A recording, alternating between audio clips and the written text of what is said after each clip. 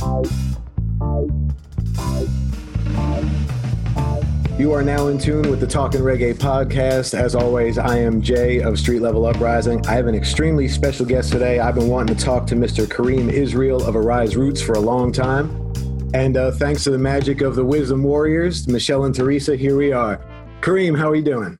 All is well, brother. I can't complain at all. It's good to be here. That's great, man. That's great. Thanks for taking a little bit of time out of your day. I know you're real busy up there prepping for a show and all that. So I appreciate you sitting down with me for an hour or so. So I start in the same place with everyone. Tell me about the moment you remember reggae music coming into your life. Yeah, the first moment, the very first moment was from the very beginning. My dad was a reggae artist, and so he would play music for my mom and me when I was still in the womb. So literally, it was I was born with it and born through it. My mom and dad actually met at a reggae show.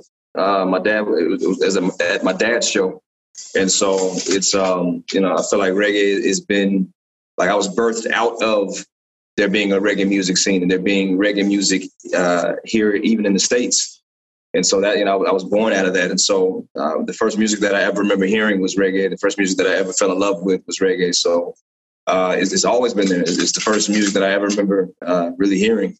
Musical Youth was my first album that I had. That was my first album, personal album. I used to play that album. Man, I'm surprised that the grooves didn't get worn out. I played it so much. And so that was my first, the first band that I really latched on to because they were kids. And so being able to see kids like, close to my age and size and whatever it was amazing to see. And I used to listen to the album and just wish like, man, one day I would love to be in a reggae band and I would love to play this music. And never really knew that it was a possibility or a reality until it actually happened. And so it's cool now being able to be a part of it because it's something that for me, like I said, it was my first love from the beginning. So that's cool. And the fact that it was Musical Youth too is great. Like I remember that was like the first reggae that you'd really hear on American radio too, like steady in the 80s. Like you hear that tune and then you hear some UB40 and stuff like that after that. But that was definitely like, it was huge, man. Huge. So at what point then did you get involved with wanting to make the music, like deciding, hey, I'm going to try to do this. I'm going to try to be a music maker, not just a music listener. Yeah. I never lived in a place that had a live music scene, a live reggae music scene. Mm-hmm. And so for me, it was never really a reality. Like I never thought about, and as I'm coming up, I never thought about moving to another state just for the music. You just come up and, you do the things regular kids do, and you go to school and then you go to college and then you get a job and you do all that kind of stuff. So, for me, it wasn't until I moved out to California that I realized that there's a California reggae music scene and a local reggae music scene. And I dove into that just once I realized that there was one. I remember going to a show and just seeing a few bands like, oh wow, this is dope. Like, and I started thinking, well, shoot, if they can do it, I can do it. And so I went out and found some guys, and the first group of guys that we linked with as a group is the same group of guys that's in the band now. And so it went from one kind of little jam session to the next. To the first show, and then to the next, and then to the first album, and then to the next, and it just, it's been going from there. Were you singing already? Had you been singing when you were younger? Were you singing just for fun? I never sang. I never sang anything. Just in the shower. Yeah. In the shower, in the car, when I'm by myself, like that. That's the only time I would ever sing. I never sang in front of people. I never thought I had a voice. I never considered myself a singer at all. Like not in the least bit. Like nobody in my family besides my dad. My dad was the lead singer for his bands when he was coming up. But as far as I never did. Never sang in the school choir. Didn't sing. It wasn't part of didn't sing in church. Like nothing. My first time singing was with Arise Roots. My first time ever writing a song was with Arise Roots. My first time, doing anything as it relates to live reggae music was with this current band. And so it was, the whole thing was, I had to learn to learn as I'm like on the job training, I guess you could say. Mm-hmm. And so like I didn't know how to hold a mic. I didn't know how to be on stage, and like all of that stuff came with just doing it and learning the things not to do and kind of getting more comfortable step by step until, just progression. It was really a kind of a leap of faith. I didn't. It's not something that. Well, I had to get over my own fears, basically, of the fear of speaking in front of people, fear of, like I said, I wasn't a singer growing up, and so I didn't think I really had a voice. I loved the music so much that I wanted to be a part of it. But as far as like considering myself to be like a singer, like that was never the case. And so there was a lot of self-consciousness, a lot of fear that I had to get over. But I did it because of the love of the music, not for really any other reason, but that was just the love of the music. That's impressive. Like, well, for one thing, I always say that anybody who has the guts to do this, in any genre, any discipline of art, anyone who has the guts to put themselves out there for public consumption, like, yeah, it does take a lot of guts. It takes a lot of guts for anybody. But somebody it is. And it doesn't matter what level you are, or like, for me, I started playing music when I was like, I started my first band when I was like 15. I went to school for music. Like I went that same route, that route, but it's no less daunting to put yourself out there. But what I'm going to say is that it takes even more guts to do what you did, to kind of be like, you didn't have the background, the schooled background or anything like that. You're just like, you know what, I'm going to do this. And then you just went and did it. And I hope anybody listening can appreciate that's the most important quality of anybody, of any artist, is to have the guts to do something. And what I always like to encourage with people is, at any age, no matter what you do or what you want to do, go ahead and do it. Go ahead and make things happen. And I think you're a great example of that. There's somebody who said, you know what, I'm just going to do this. Let's just do this. And I hope everybody does that. That's literally what, like, I feel like everybody was created for something, you know what I mean? And so no matter what that thing is, wherever your passions and your talents kind of take you, where that intersection of your passion and your talent, like that's where you're supposed to be. You know what I mean? That's what you're supposed to pursue and supposed to do. And so for me, like I said before, it was literally just, it was the passion. It was the passion for it that drove me to do it. And so I say where your passion meets your talent, but I didn't even, at that point, I didn't even know or feel or even believe that even the talent was there. Because like I said, I'd never done it before. So I didn't have any, there was no affirmations that I heard along the way to say, oh, you have a talent to go do this, so you should try to do this. It was just, I just had the passion for it. And I realized in doing it, okay, then maybe I do have a talent for it. But the passion is what drove me to begin with. So with that, like I said before, that going for your dream, going for whatever you believe that you're on this earth to do, like that's key. And I think fear is probably one of the biggest hurdles, to achieving that. But it's something that we all got to get over and get through. Some of us are, it's a little bit easier for some than others. For me, it was definitely tough to kind of get over the fear. But yeah, man, you got to go for it. You got to go for your dream. You got to follow it. Yeah, amen. What was the toughest part of that? Was it getting up on stage in front of people? Was it? Yeah. Oh yeah, big time. So yeah, getting in front of people and songwriting. Those two things were the two toughest. I never written a song before.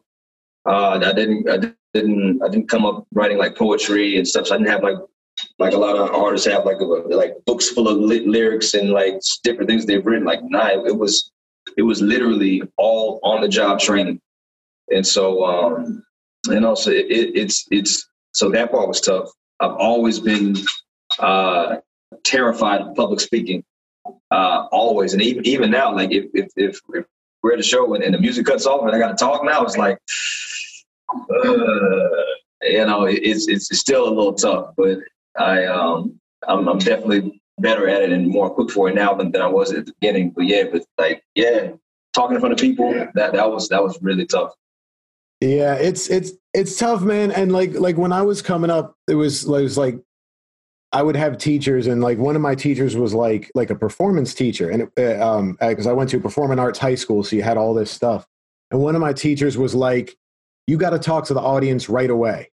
Like, yeah, and at that point, I wasn't a front man or anything. I was a guitar player, but it was like, you got to connect with that audience real quick. So it doesn't matter if you want to talk, but like that doesn't matter. You have to talk and connect with. And it's like, man, can't we just start the next song? It's like, no. Like sometimes you got to talk to the audience. You have to.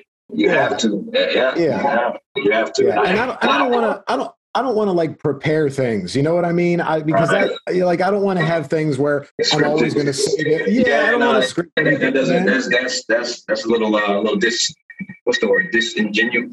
I don't know. It's not genuine. Yeah. There you go.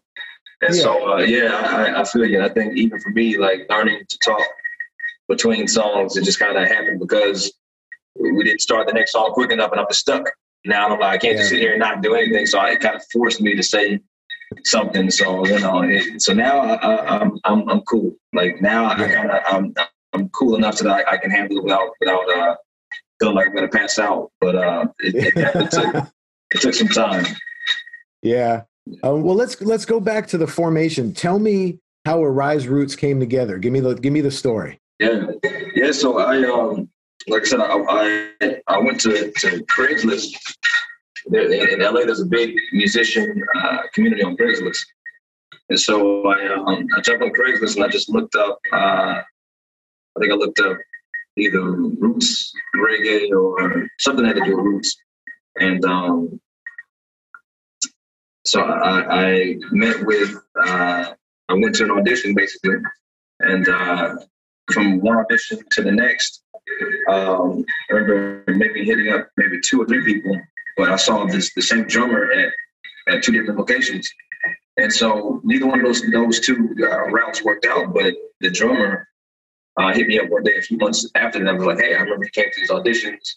I'm about to start my own thing. It's going to be a little bit more rootsy. I know it's kind of more your thing. So if you're down, I can find some other guys and we can link up. And so that's what we did. Found a couple other guys and we all met up for a jam session one day at his house. And everybody that was there that night is the same guys that's in the band now. It just kept, like after the first couple of jam sessions, we kind of felt like there was something there, and so like we just kind of thought, okay, all right, well that last rehearsal was cool. Let's try for another one. And we did another one, and that one was cool. Like we got something going, so let's try for another one. And literally, it's the exact same guys. We added one more after that, but besides that, pretty much it's been the same core we got from the beginning. Yeah, so Craigslist, that's where it started. Craigslist is the way. And, that's great. And you guys came together quick enough to put an EP out, like almost right away in music business terms, It was right away. It was kind of sucked because it was a terrible recording, but I don't want to say terrible recording. We were very new and very much so still trying to figure out our own sound. And I had no clue how to record anything, and vocal, like I can't stomach hearing the first EP that we did. Like I literally never want to hear it again for the rest of my life. Like I thought one time before about buying as many copies as I could find out there on it. I could control it and then burn them all, like, or just lock them up somewhere where nobody can ever have a chance to hear it. I wish I could take like the digital versions from people's, like, I wish I could take it digitally from everybody, but it's part of the process, though, I guess. Once it's out on the internet, that's it. That's it. It's over. It's over. I can relate, man. I know once any one of our albums is done, I never want to hear it ever again. So I definitely understand. It's tough. It's tough.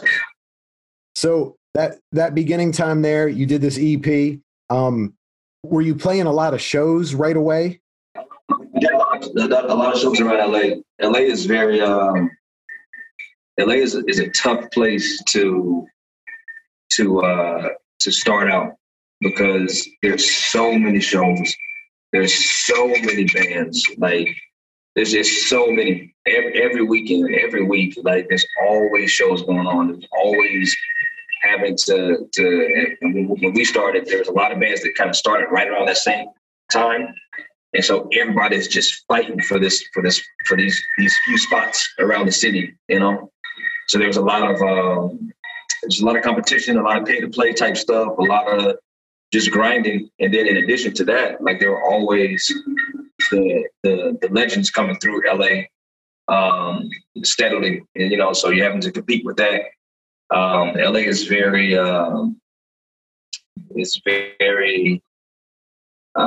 there's a lot of like pockets, and so if you're in the rock steady scene, like it's just rock steady. The ska scene is just ska scene. It's kind of separated. And if you don't fully like fit into one of these pockets, like it was really hard to be kind of the one of the bands like in the middle of all the different like subgenres and pockets and different entities around LA. So we did play a lot of shows. It was tough, but I also felt like it helped us kind of build a level of toughness and a level of grit that we may not have gained as a cohesive unit otherwise. So so I'll take it. But yeah, LA was a grind. Yeah. Yeah. Well, I mean, if you can come out of New York or LA, like you can do anything, because you're right, because it's so oversaturated there that it's like these are the worst places in the world to start a band. On the other hand, it being California, you have that thriving reggae scene there where once you get out of LA, you've got all these towns that are very receptive to what you're doing. So did you hit the road and do some some regional touring pretty quick? Not really. Like that's one of the things that I going back, if I could go back in time, that's one of the things that I would change. Probably the first thing that I would change is that, because there was the LA scene and then there was the rest of California. And those two things, they weren't interchangeable, really. Unless you were just one of the big names that, you know, you can pretty much go anywhere. But besides that, like the scenes were very different. Like a lot of the Cali bands, the Cali roots type bands didn't play inside of LA proper. And a lot of the LA proper bands didn't play in these other, like, you know, Cali's, you know, scene type places and venues. So it was, I could see it, like I could physically see the difference. It is a huge difference. So like, I feel like we spent I won't say too much time, because it did take a while to get out of LA, but I wish we had also, I wish we took the time to travel up and down California and hit these other markets, scenes as much as we did, you know, with LA. I think that would have made a huge difference when we started the first few years. So, but at that time, like the scene was also growing at the time, you know, and so as it's growing, like we didn't really see, like now we can see how big it is, but at the time we weren't really fully understanding the gravity of how big the scene was all over California, outside of LA. You know, yeah. It's tough to see things like that in a band's early years too, because you're focused on being a good band. You're focused on constantly improving your show, writing better and better songs, making better and better albums. So it can be tough to see some of those things sometimes too. Going through those early years, then let's talk about your first full-length album, and that's Moving Forward, right? It came out in 2013. So how much had you grown by then? Because this is like a full 3 years after you've been together 3 years. Talk to me about that growth for putting out Moving Forward. Yeah, it was definitely Moving Forward was I feel like the first time that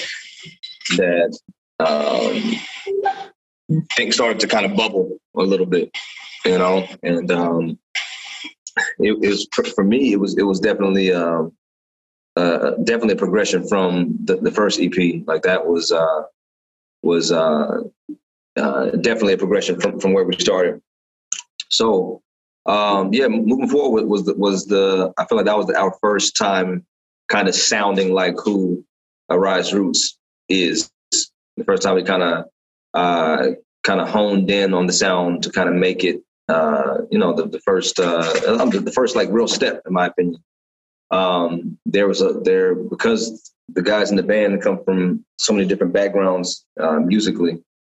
It was really hard to make one cohesive path when it comes to the music. Like, so many of the guys have so many different ideas and thoughts and views on and personal likes and whatnot, and kind of ideas of where they would like the music to go. And a lot of times it doesn't match with each other. We fight a lot when it comes to what songs we're going to do and what songs we're going to develop, what songs are going to make it to the album, what songs are even going to make it to the next rehearsal.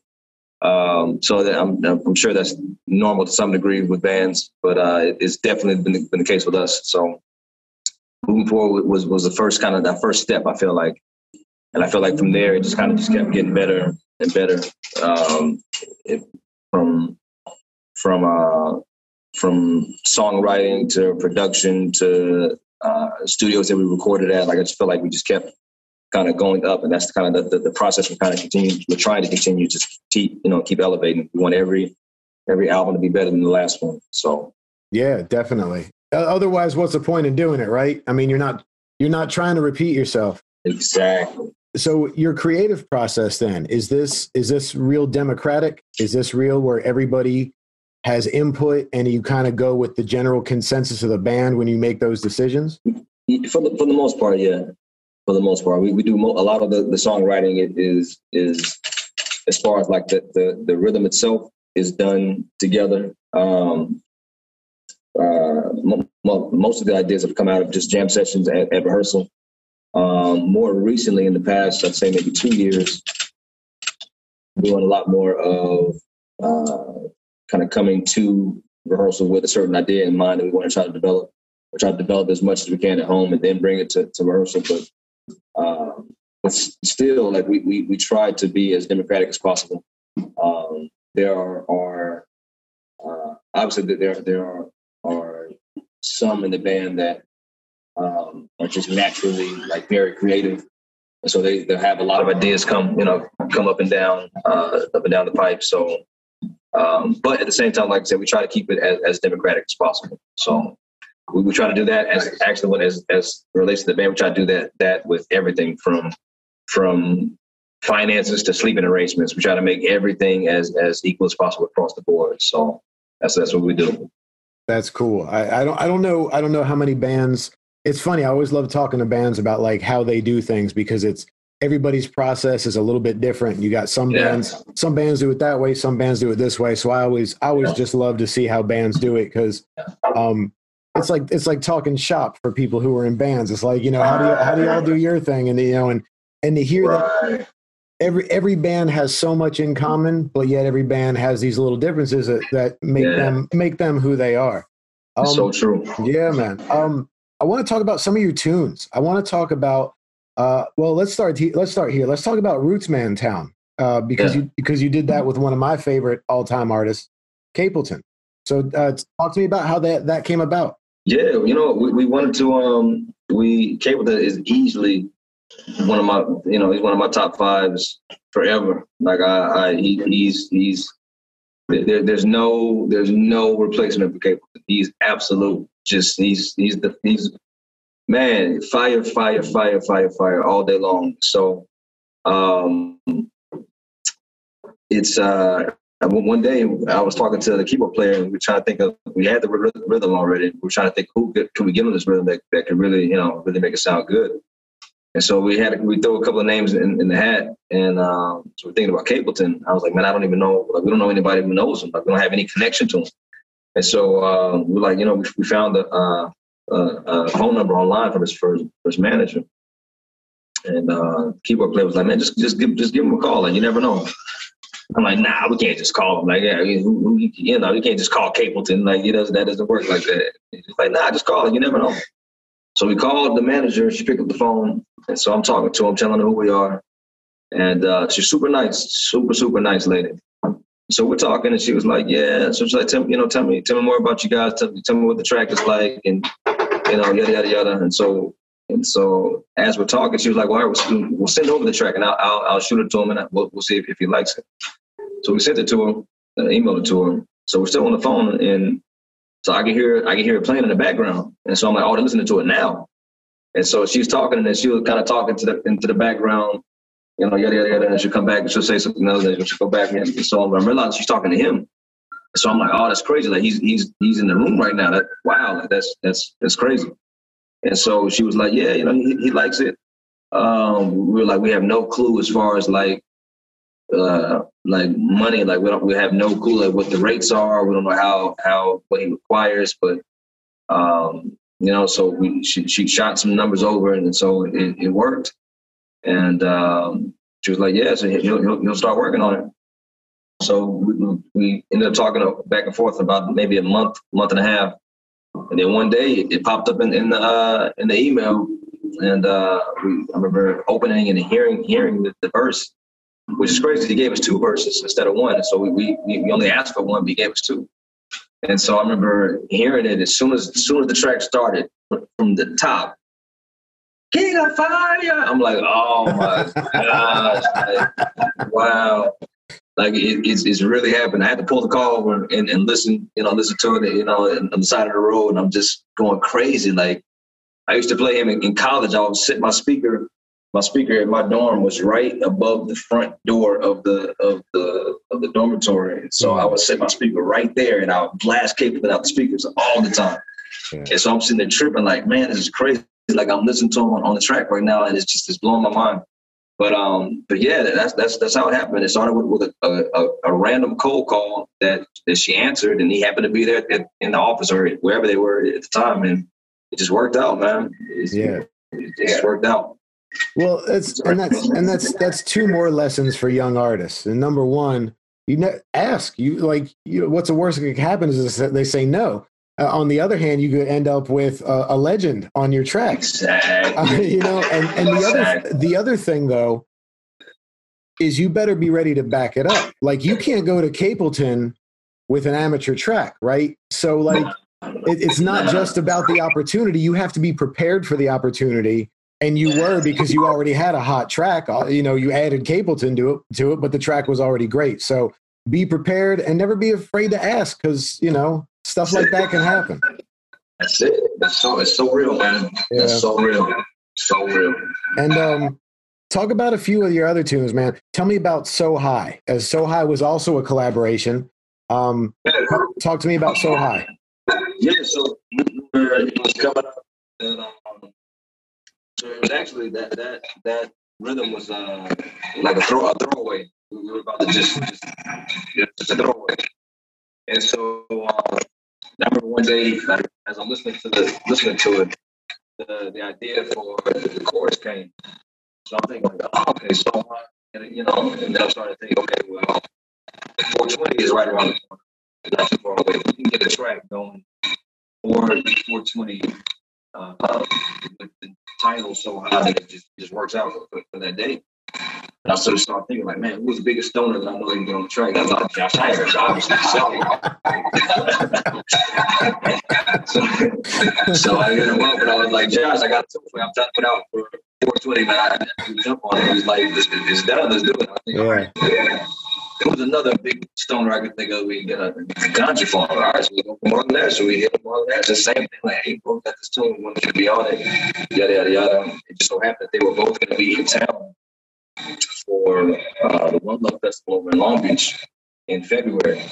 And so they gave us enough time to record the track and then have them in the video for that same weekend at the studio to now be able to put it out for April. And so the timing worked, you know, put it out right there for that date, and that's how it happened. And it started with the idea of who some of the biggest stoners that we find on the track for 420, and it happened to be coming into town maybe the very next month, and so timing just worked out. Yeah, that's cool, and I like your lyrical range too. You've got conscious tunes, you've got tunes about herb, you have love songs. So talk to me about Here I Am. Yeah, Here I Am is probably my personal favorite tune on the album. And the way it happened was we started recording these tracks, and it was one of the first 4 that we recorded. And we actually had Zeb, the homie Zeb from Tribal Steez on. He did that drum session, and so we put the song together, and it had like a 50s kind of feel to it, like a 50s kind of pop doo-wop type feel to it. And so in theory, it sounded good, but once we actually like recorded it, it was kind of like, it didn't fully come together. It didn't fully like hit the way I wanted it to hit. And so I just kind of, I was like, nah, I don't want to do the song anymore. Like I don't feel good about it. I don't feel strong about it. And so we scrapped the song for a couple of more recording sessions. So now we're towards the end of the album, recording the whole thing. I think we only had maybe 1 or 2 more recording sessions to go to be completely finished with recording before going into mixing. And so at this point, we'd already spent a lot of money, a lot of time, but we had this drum track. And so what we did was we stripped everything off that song, and we just had the drum track. And so for like a week, I was just listening to the drum track and I went home and I was just trying to, playing around with the keyboard, trying to think what can work over this drum pattern. And the idea came, the chorus came first, and then once the chorus came, the chorus, the hook for the song came, and I was like, oh man, like I like this. Like it had a really cool vibe, a real cool groove. And so I hit the guys up one by one. I noticed that whenever I really want something done, I got to hit them one by one. Like hit all of it at the same time. It's kind of like, one by one. You won't get it from anybody. I get a one by one, and it's like I convince one, and then I can convince the next one. So after about an hour, I'm talking like 20 minutes each person, I got the whole band. And so I was like, I said, guys, I told each one of them, hey, here's this idea. I had just like a little voice memo on my phone. I sent it to them. I'm like, hey, like come up with a part for this. And it got down to the keyboard player, who was also like our finance guy. And he was like, nah, we don't have time to do it. It's not going to fit. He's the analytical one. We going at this time. It's going to take this much time to set up. It's going to take it. It's not going to fit. And I'm like, bro, I said, I think the song is going to be a good song. Like, I don't want to not do the song. We're already going to be in the studio. The drums are already done, which like one of the longest parts for us, a piece for us, to record drums. So the drums are already done. They're already mixed. They're already whatever. Like, it's the other parts are easy compared to that. Let's just do it. It's like, well, if we have time. So I'm like, nah, like I got a good feeling about it. Like I think it's going to be cool. So the guys, we was, like I said, we were going into the studio the very next day, actually. And so they came and they laid down the parts the next day, and it worked. It worked. And so I was so grateful that they didn't give up on it, and that they were willing to stop whatever they were doing that night to come up with some parts so we could take it to the studio the very next day. And I don't know if that's why it is my favorite. I don't know. I don't know, but it is definitely my favorite tune on the album. It's Here I Am. And so yeah, that's all that. Yeah, no, I know how that works, man, because it's like group texts are the same way. If I try to text the whole band at once, no one replies. Not one, and it's like they're all waiting for somebody else to reply first. So it's like, yeah, you got. It's like, come on, man. Y'all are gonna make me text each one of you individually. We can't just do this. So the struggle is so real. It is real, man. It's definitely real. The last tune I specifically gonna ask you about is Cali Love. So yeah, give me the story on that, because it's obviously on it's on a great rhythm. So talk to us about Cali Love. Yeah, so we're already in the process of working with Ineffable to release the album, and so one of the guys, Adam, was like, hey, we got this rhythm that Kali Bush produced, and we're gonna do like a compilation type thing, like Jamaican style. Like have one rhythm, just have a bunch of artists ripping on it. So I was like, man, that's dope. Like I've been wanting something like that to happen in this scene forever. And so he's like, yeah, he said, the rhythm is dope. Like I want you to check it out. He's like, these the different people that we're hitting up already got a couple of tunes back from certain people. Like you guys should really do it. And so just so turns out that we were gonna be up in the Oakland area the next month, and so we went to see those guys, and so yeah, they sent the rhythm over, we listened to it. I fell in love with the rhythm immediately. It was so dope.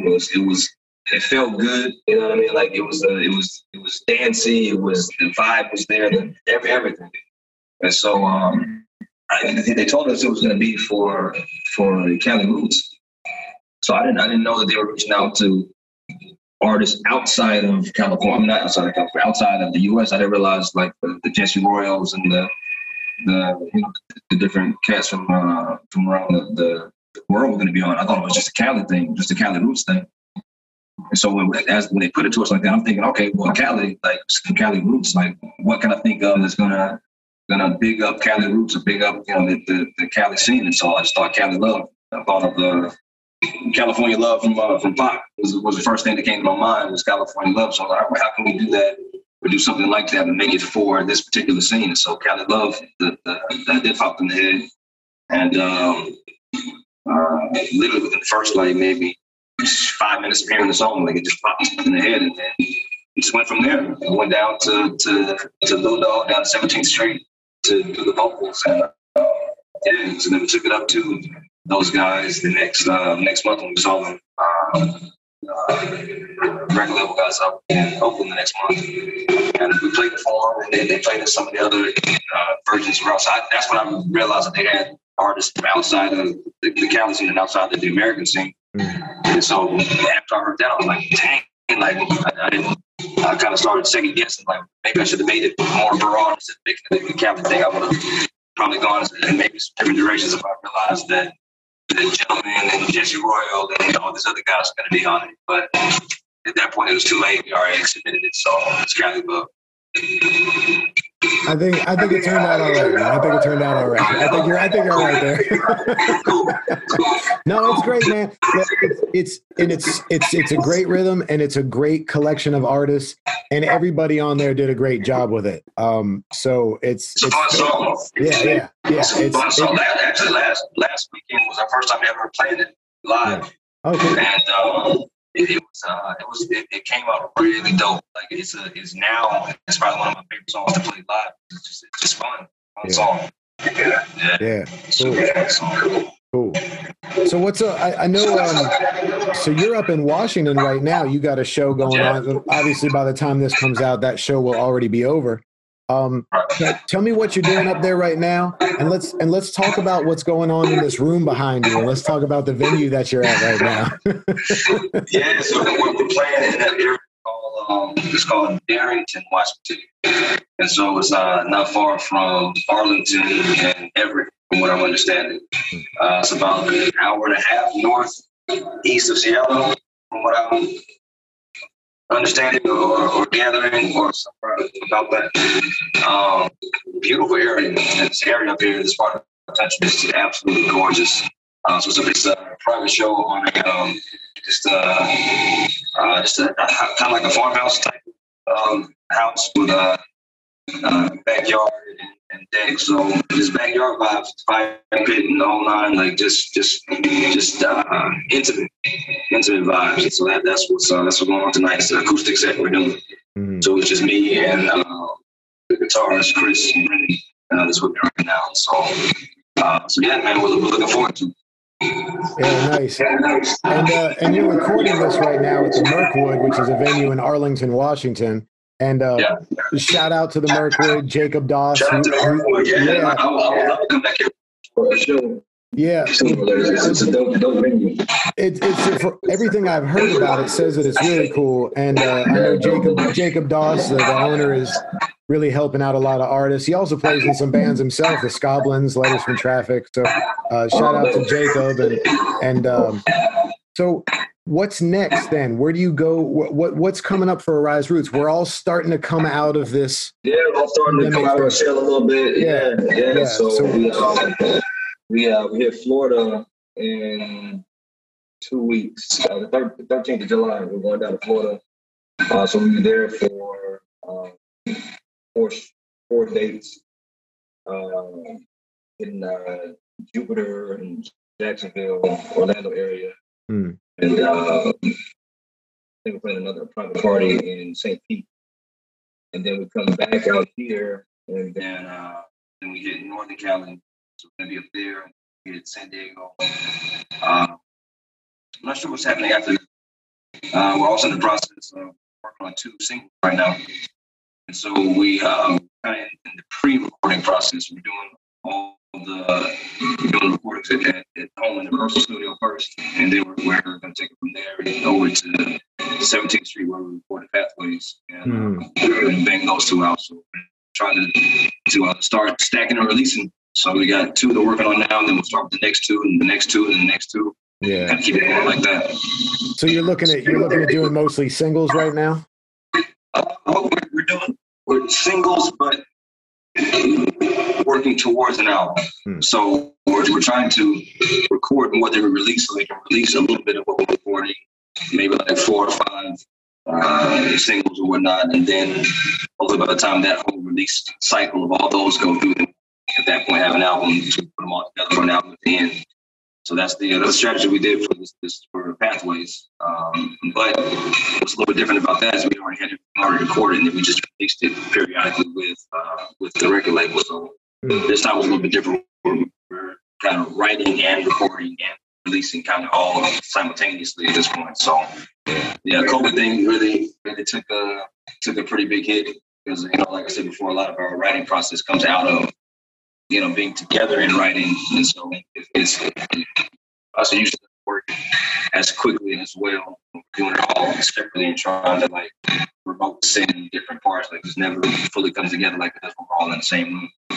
So now that we're back to doing that and having that element, and I'm hoping to kind of start banging this out a lot sooner, a lot quicker.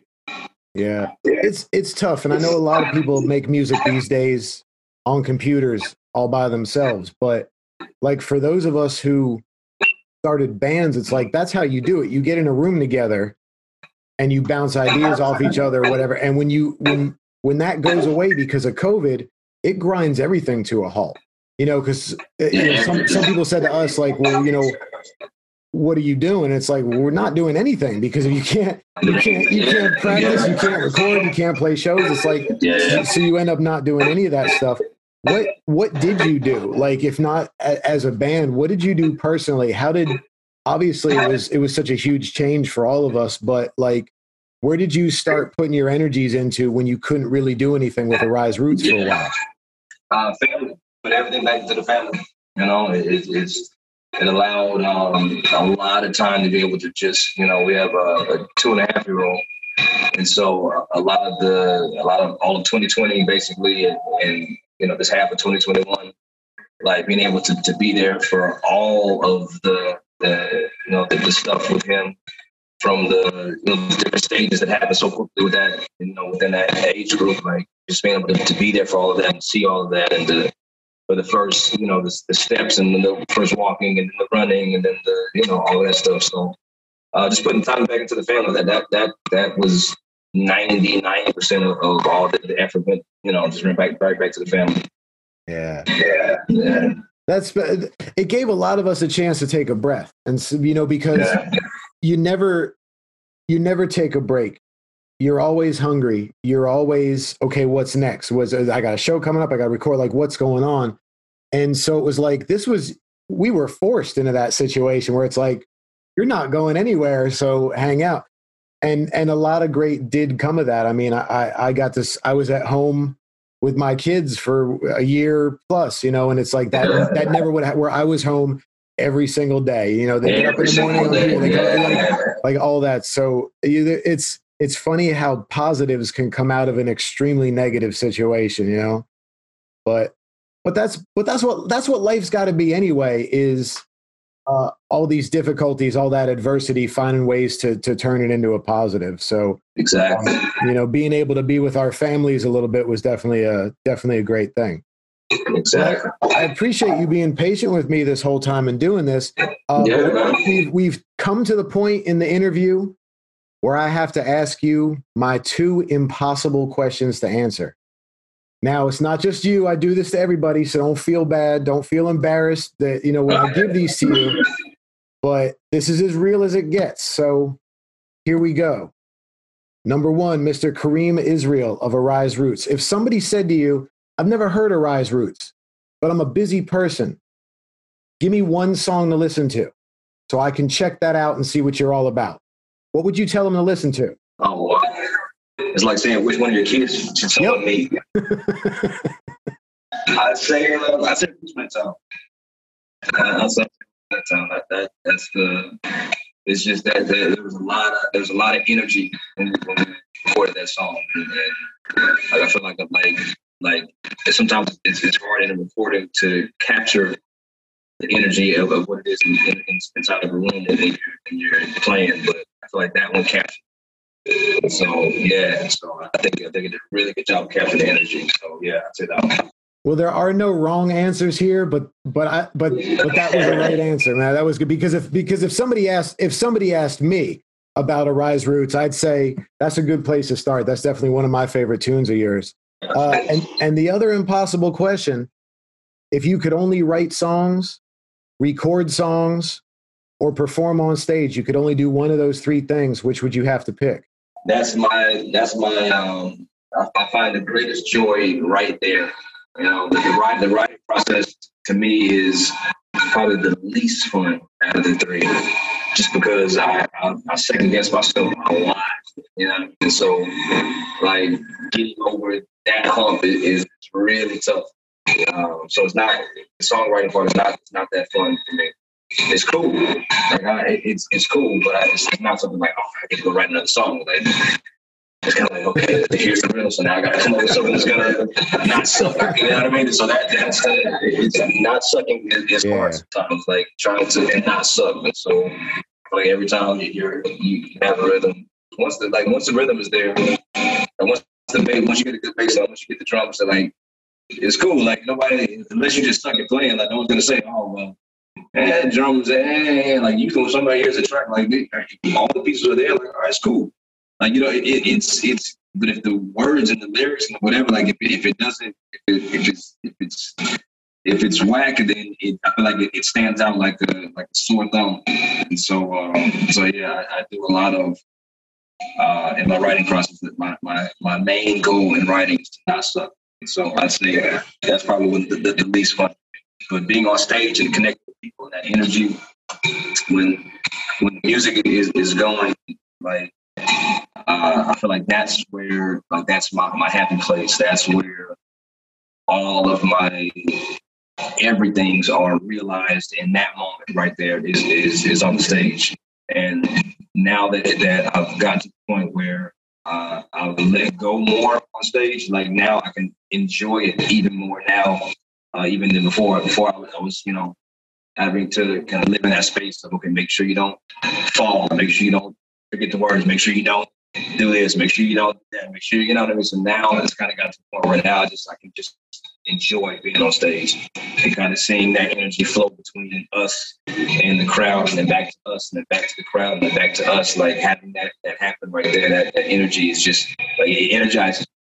And so that's easily my favorite place on earth, right there on stage. Well, that's the best part anyway, right? I mean, that's why. Maybe some musicians not, but that's why a lot of us get into this is, you know, some people may start getting into music so they can make an album. Like to me, that was the byproduct of this. It was about playing with other musicians, connecting with other human beings, whether it was the people in the band or the people in the audience or other bands that you play with, you get to see. It's like music is such a communal thing. So again, there's no wrong answers for that, but performing is the right answer. I'll take a 2 for 2. You know, I mean, when you think of the feeling we get, or especially when we were coming up, and the feeling you get seeing your favorite bands, and the feeling you get meeting people, you go from place to place all over the world and meet people who feel about music the same way that we do, then have them same feelings, same vibes, same passion. Like it doesn't get any better than that. It's a beautiful thing, man. It's a beautiful thing. Like all of your differences are kind of left at the door, when you're all dancing to the exact same, the exact rhythm, the exact beat, the exact, that vibe. Like, it's everything, nothing else matters. You guys can leave there and fight about a trillion things once you go out the door. But when you're there for that moment, for however long you guys are there experiencing that time together, it's a special time. Yeah, man, that's absolute truth. So please tell everyone where they can check out the music of Arise Roots. Give out all your links. Yeah, check us out. You can check us out on everywhere from the Spotify to the iTunes to the Apple Musics to the wherever you get your music from. That's where you'll find us. YouTube, SoundCloud. I'm gonna do SoundCloud, but YouTube and everywhere else, pretty much that you get your music from, we'll meet you there. All right. They can find you everywhere. They can catch you on tour everywhere eventually. So AriseRoots.com has all the information on it as well, all the links and the fee and whatnot. You can always check out the IG and the Facebook. So that's you got to have those little pieces of the puzzle. So yeah, check us out. Wherever you can find Arise Roots, we will be. Definitely. Well, thanks a lot, man. And shout out, special thanks to the Wisdom Warriors, Teresa and Michelle. Yeah, shout out to Wisdom Warriors. Definitely. Shout out to my man, Josh, who's been around there.